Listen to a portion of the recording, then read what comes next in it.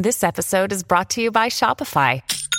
Forget the frustration of picking commerce platforms when you switch your business to Shopify, the global commerce platform that supercharges your selling wherever you sell. With Shopify, you'll harness the same intuitive features, trusted apps, and powerful analytics used by the world's leading brands. Sign up today for your $1 per month trial period at shopify.com/tech, all lowercase. That's shopify.com/tech. We came across certain documents that led us to believe that there might be some internal corruption. At that point, we got the, Sensitive and International Investigations Unit to work on the case, working through all the possible leads in that investigation, which led us to the arrest of Mr. Ortiz last Thursday. That is Commissioner Brenda Lucki with the RCMP. Didn't say much. Can't say she was all that inspiring, but did reveal one thing today. Like how they learned of this unbelievable security nightmare that we're embroiled in. And apparently the RCMP was working or supporting an FBI investigation last year. And that's when they uncovered this internal corruption she's talking about. But other than that, it was everything's okay. You can trust us. We'll dig into this and get back to you on it. I'm not so sure that flies. Not on this one. I'm sorry. Because the material that Cameron Ortiz is accused of stealing and selling to our enemies is said to be so devastating that the damage can actually be measured. And the intelligence sold said to be so sensitive and vital that experts say it strikes the very heart of Canada's sovereignty and security, and that of our allies. What was sold, we don't know. We may never know. What we are being told, though, is that it's potentially devastating to our national interest and our allies. So how does the RCMP put the genie back in the bottle? I don't even think Aladdin could fix this mess. But I'm not the expert. David Harris is. He's a lawyer with decades of experience in national security and intelligence affairs, as well as director of the International Intelligence Programs over at Insignis Strategic Research. Hello, David. Hello, Alex. All right. So when you look back today at the RCMP come out, they weren't going to say anything too revealing because, for obvious reasons, it's a sensitive issue. But should we just trust that everything's fine and they'll get to the bottom of this? Or do you think this is a significant nightmare? Well, by all accounts, to quote you, a number of reports have been indicating that classified documents that seem to have recorded government and intelligence reaction to all of this have qualified the situation as devastating, or at least potentially devastating. That's not a word you often see in connection, even with leak issues. They've talked about grave damage as a possibility. That's a term of art in intelligence, and it even goes to references to what level of information might have been released.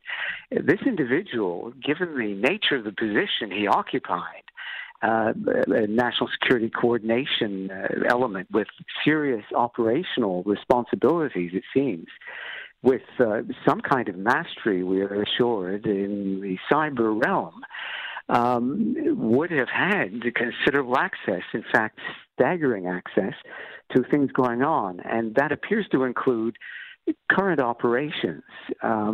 So you can see here where, to the extent that the RCMP is significantly involved internationally through liaison or more active measures, in collaboration with foreign intelligence organizations, our allies, in other words, the Five Eyes and so on, you can see how there is a galvanized kind of reaction that is being anticipated internationally. And for a country like Canada that is said in general to rely on our allies for perhaps 80% of our foreign intelligence, the kind of thing that keeps us in one piece in the face of terrorists, foreign military, foreign intelligence, and other threats, this is, of course, no small item, and you can see the nervousness written all over the faces of any number of the RCMP officials who have been applying themselves to this case.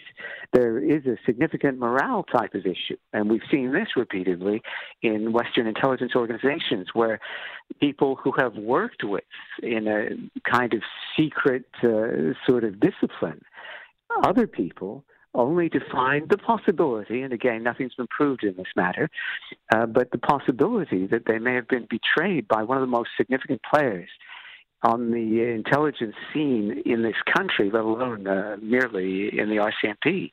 So you put all that together, and it's a pretty unedifying picture. It raises a number of intriguing questions, including the nature of any kind of ongoing security assessment of personnel with sensitive access over extended periods. So, might one start to ask whether perhaps lie detector type tests might be conducted more frequently? Was this fellow up to date in the various clearances and requirements that would inevitably be imposed on somebody with his access? He would, I would presume, this seems obvious, also have access to special compartmented information, which is, again, the jewels in the crown and gets you into issues of, I guess, coded and other hypersensitive communication. And again, one comes back to this idea that in his position, if the RCMP was involved, whether with domestic security intelligence organizations or foreign ones, what kind of information would he have had available if he indeed was somebody who was preparing to convey information of a supersensitive nature to our adversaries or others? And all kinds of follow-on issues are raised. How do you undertake a damage assessment that's meaningful? Right. What does it mean when you charge somebody with what appears to be offenses preparatory to conveying information? How sure is the government at this stage that whomever might ultimately be demonstrated to have been responsible for this has not actually conveyed information? Because now and then, those of us who have worked on the Crown prosecution side know full well that, you may lay a charge of an attempt or acts preparatory, not because you don't think the person has actually conveyed the information, but because you perhaps cannot prove at that instant beyond a reasonable doubt that the person has already conveyed sensitive information. So that's something I haven't heard media explore, but it is an intriguing kind of consideration. Well, after Jeffrey Delisle, the Jeffrey Delisle case in 2012, yes. He was also, of course, he was convicted of spying. Canada was told by our allies to clean up our act. They said you cannot allow this to happen again. We're not the only country that this has happened to. The United States has had its issues. However, it's clear, I think, David, that they didn't clean up the act. The thing that shocks me is that one person could be given such major access to everything, like the keys to the kingdom. And do they not have a procedure in place? Like if you want to take something off of a computer, whether it's a file, does that not have to have a triple signature that there's two people that witnessed it, they know? Is it that free to kind of just go in, you get your USB stick it in and out you go? It can't possibly be that lax. I don't know because, the Delisle case, which, as listeners will recall, involved a naval officer in betraying the country and selling secrets to its generally accepted Russia, so an adversary on the strategic level. And the word around Ottawa is that, and I have no reason to doubt this, that there were not the kinds of consequences for some of the executive staff at the Department of National Defense who would have been thought to have had jurisdiction for the very sorts of things that occurred with Delisle.